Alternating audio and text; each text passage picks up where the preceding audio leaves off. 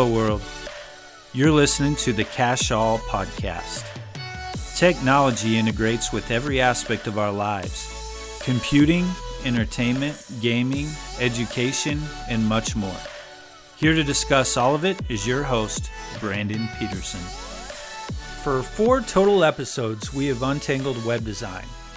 Now on the 5th episode, we wrap it all up. Time to make our sites go live and let those web pages shine. Collective Souls Shine is our song for this episode. Here's what we'll need. We need a way to build a web page. We need a place to store our website, and we need a domain name.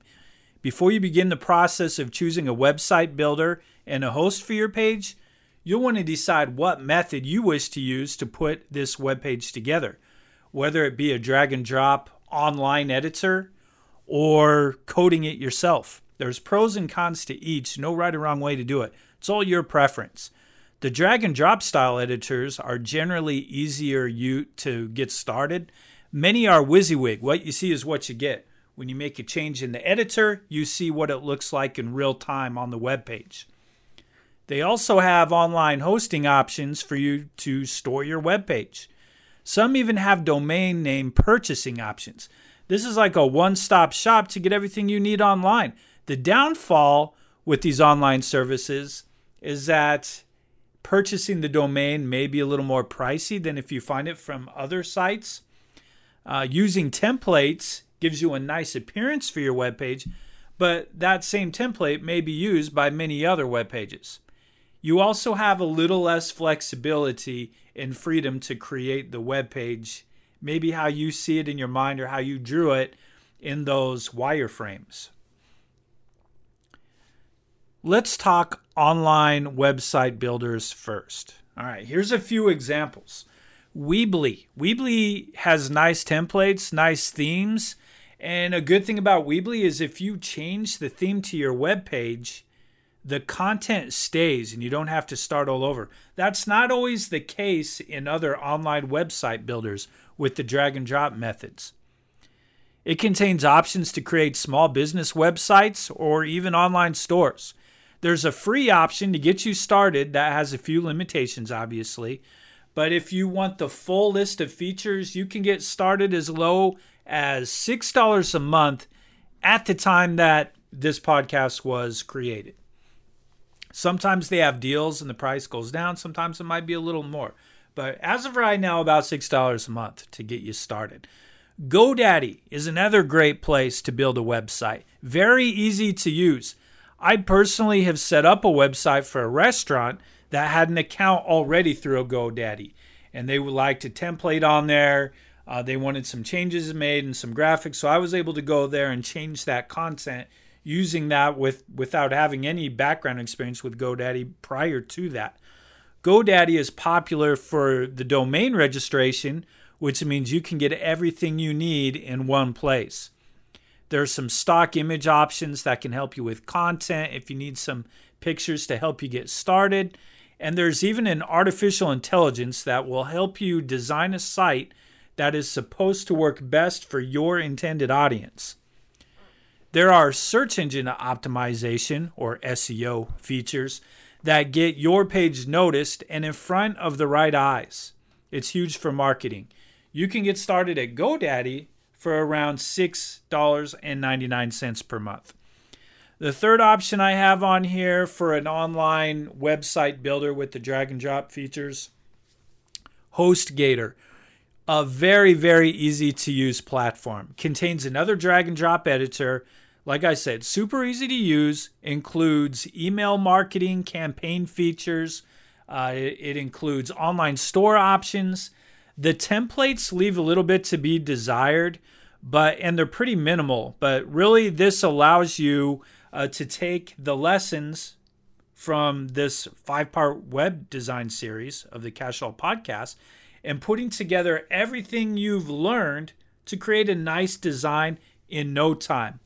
This is one of the more affordable options where it starts as low as currently $4.61 a month at this time. You can create web pages using those platforms. Many others. These are just a few that I've heard the most positive things about or I've used personally. And they're easy to use. You don't need any coding at all. So it's not very intimidating for you to get started. The other way you can create the page, obviously, is with coding. All right. Sometimes people hear coding for the web and they get a little scared and frightened of the term for it.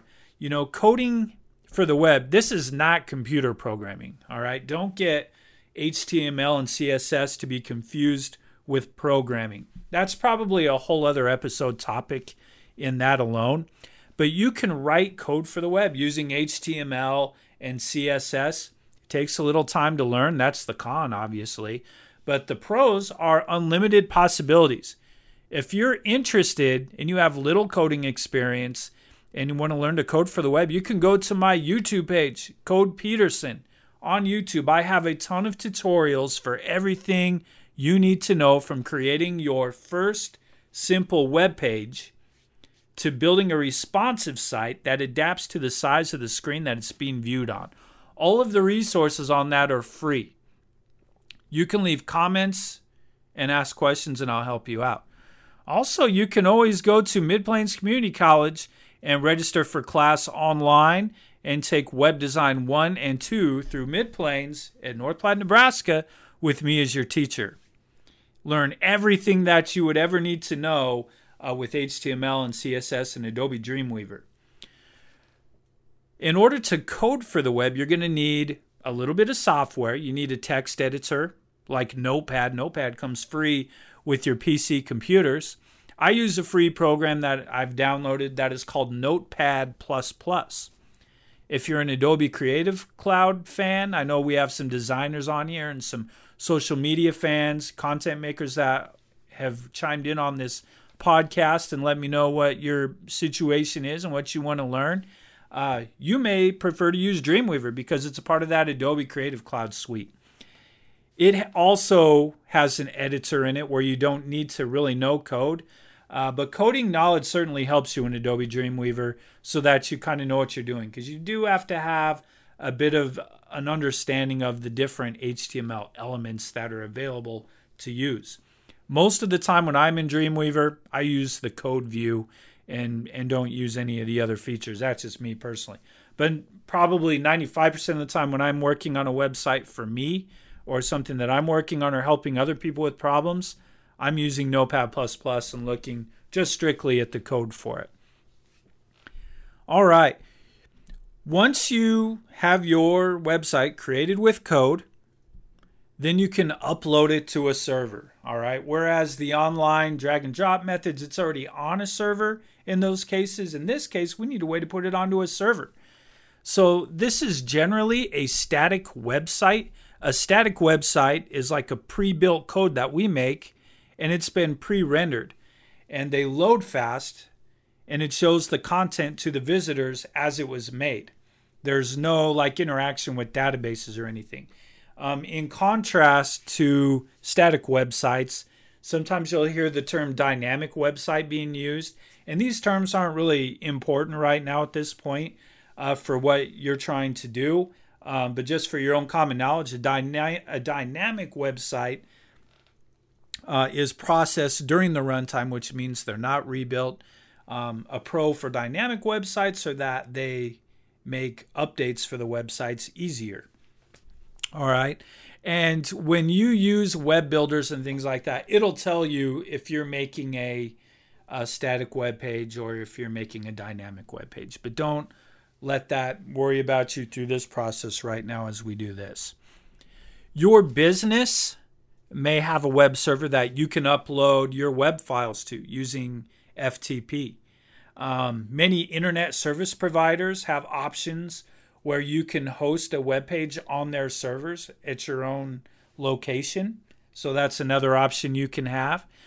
There are also static website hosting options that allow you to upload your HTML and CSS files to the web. All right, here's some options that I'm pretty familiar with. One of the options is 000 web host. 000 web host, just 3 zeros followed by web host, all one word, has free hosting or you can get plans that start as low as $1.99 a month. They have deals all the time, and it's relatively inexpensive. It also does contain a website builder. I've never used it one time, but I've uploaded web pages many times to 000 web host. I actually use it for my website, for codepeterson.com. Another place where you can have web pages uploaded to, you just upload your created pages and then they're online, is Hostinger. Hostinger. It allows for static hosting and starts as low as $1.99 a month also. They also have options to purchase domain names through there. So if you don't want to, I'll talk more about that in a little bit. All right, forget I said that part. But for right now, just know Hostinger, you can, as low as $1.99 a month, have a place to store your web pages and the pictures and everything that goes with your web page. GitHub, which is basically a repository website for coding enthusiasts who want to share code and collaboratively work on projects as a community. They've made it even easier than it was before to set up a web page and upload your HTML and CSS files. GitHub is free, GitHub. It's free. If you like coding and just want to learn more about programming and coding for the web, I encourage you to go to GitHub and see the many repositories and projects that are going on there. It's an awesome site. But if you look there, they'll have a lot of it's free. They do have some pricing options that give you a little more bandwidth and things like that as well. Okay. We've talked two ways that you can build your page. You can either use one of those online editors or you can code it yourself. Kind of up to you on how you want to do that. And we've talked about where you can store your page with these previous options I just mentioned. Now for the domain. What is the domain? This is like the web address that somebody's going to type to get to your site. All right, like it's important for the URL. And it's up to you if you want a custom one or not. If it's just for you, if it's just for a hobby or for experimenting with the web, those kind of things, it's not necessary to have your own custom domain. If you use any of those sites that I mentioned, you will still get to choose, for the most part, what your web page is going to be called. And so for example, if I was going to use Code Peterson for those and I don't have a custom domain or my own private domain, it's going to look something like codepeterson.webhostingsite.com, and it's just going to have that extra part in there. It's not bad. You'll still have options to put in keywords to help show up in search engines. You can still promote your webpage on social media to get it out there and make it easy for people to find.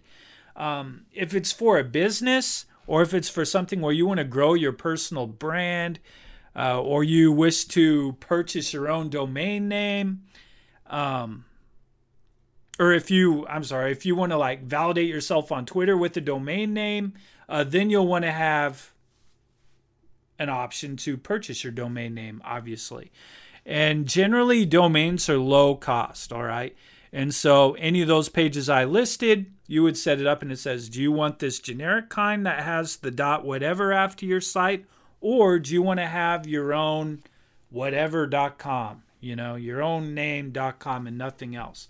If you want that, then it's going to cost this much a month.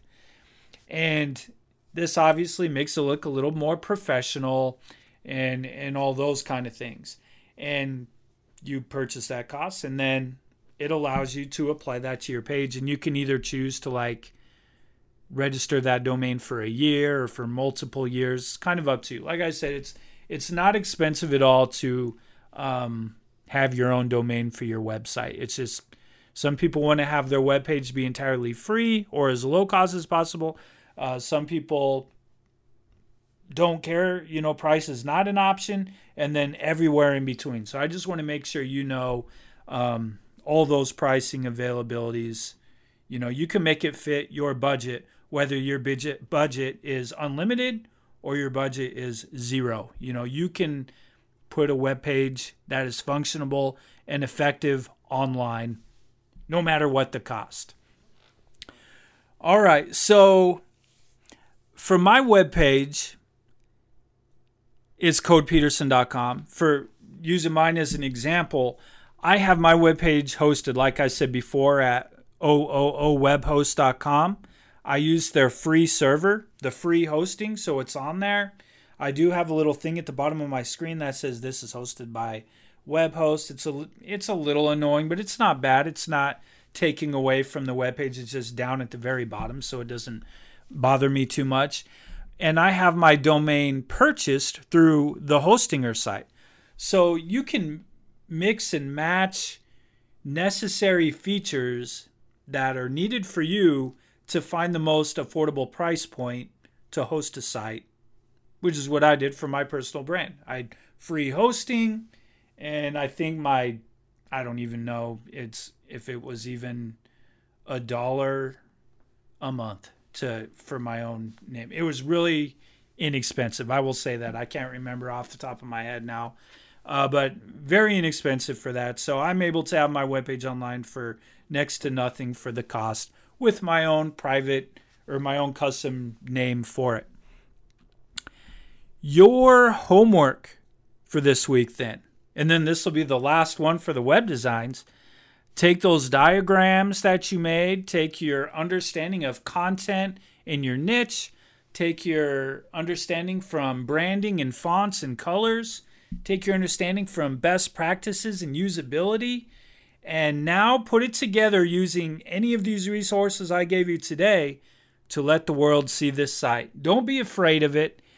Just get it out there, put that online, and it's something that you'll be proud to see. Your first web page online for you to see, that's live, that's there for other people to interact with and for you to start building your community. Collective Soul perhaps sang it best. Give me a word, give me a sign, show me where to look, tell me what will I find. This is obviously a rock song about someone from your target audience of your niche who is on your page and ready to take in all this content, this amazing, beautiful content that you put together.